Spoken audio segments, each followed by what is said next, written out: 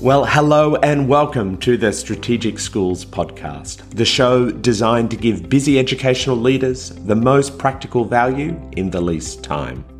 I'm your host, Dr. Simon Breakspear, and in each episode, I unpack one key idea or tool and outline practical steps you can apply with your team, all in under 20 minutes. A really simple framework that I love to use when I'm feeling a little bit frazzled, overloaded, or overwhelmed. When I'm working as a coach with school and system leaders who are on the wrong side of a lot of good work. Sometimes we need an approach to pause, to stop, and to reset, to create a little bit more bandwidth and to start to get moving again. And we feel like that we can actually make some serious progress. Well, I often use a simple 4D reset process. The 4 Ds are really simple. Number 1, what do we need to dump? Number 2, what do we need to delay? Number 3, where might there be opportunities to delegate? And the 4th D, what are we going to do? When you do this framework, what it's going to do is give you a moment to pause and just open up the possibility that perhaps just grinding through, extending your hours, expecting more from yourself is not the best pathway to make progress through what you're facing right now. So, put a 10-minute timer on your phone or a stopwatch and give yourself at least a moment to pause and consider maybe there might be a way to attack this with a different approach. Start working through the buckets. Open up your calendar. What might there be here that we could dump? I'm not saying that there's no benefit at all in these things, but are there meetings that you're on a reoccurring attendance at where you think, actually, I could pull out of that and ask for the minutes or ask for the action items? Are there things where you're over-functioning for other people and perhaps you just need to pull out of that and let them own it? Where are some things that you could dump to create new margin for yourself at this stage? The delay is to say, look, there's some good things here, but maybe it's the wrong season. Humans are terrific at doing things in sequence, but we struggle when we overload the number of things we're doing in parallel.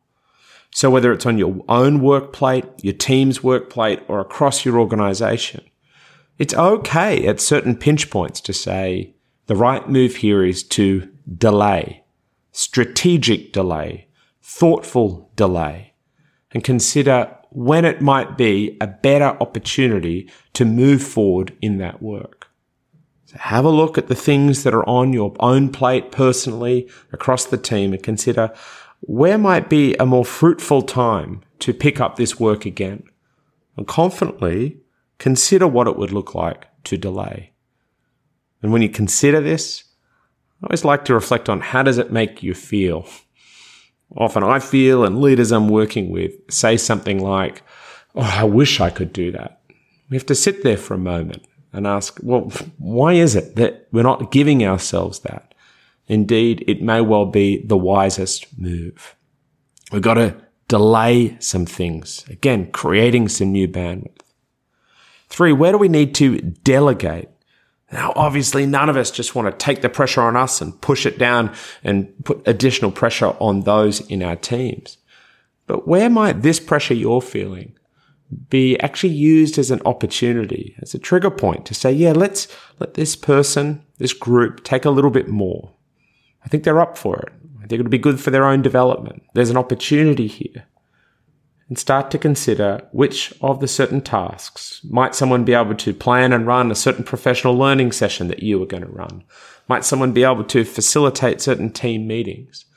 Might some of the compliance and system requirements that you're dancing through and navigating, whilst of course you want to take those on and you don't want to push them to other people, might that actually be for that person a real opportunity to more experience and understand some of the things that you've often protected them from, that actually now's a great opportunity for them to take some of that load, not just because it will free things up for you, but because it's crucial for their own development to understand some of those elements. Where could you delegate? And then, of course, what will you then commit to doing? What are the essential things that you need to do over the coming 2 to 4 weeks? What are the things that only you can do, or that are really uniquely yours to push forward? And as you bring these into focus, often you can start to highlight, where am I adding most value? What are the things that can't be dumped, delegated, or delayed? Because they're actually essential work at this time that we need to progress ourselves. This 4D framework is deceptively simple. In 10 minutes as an individual, you can often open up new bandwidth and margin and find yourself in motion again. You can do this on your own, but I also like doing this as a team. Starting to think collectively when the load is too much, rather than just looking at each other and thinking, let's just push through.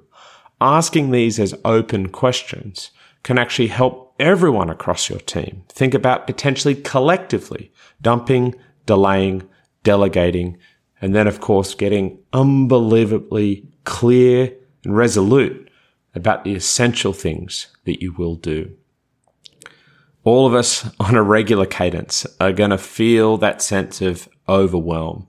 We are going to be on the wrong side of a lot of good work. Whilst our natural instinct is often to hold it all and to seek to grind it out, often there's a better path, a more effective path, both for impact and for your own sustainability. So why don't you have a go of the 4D Reset framework?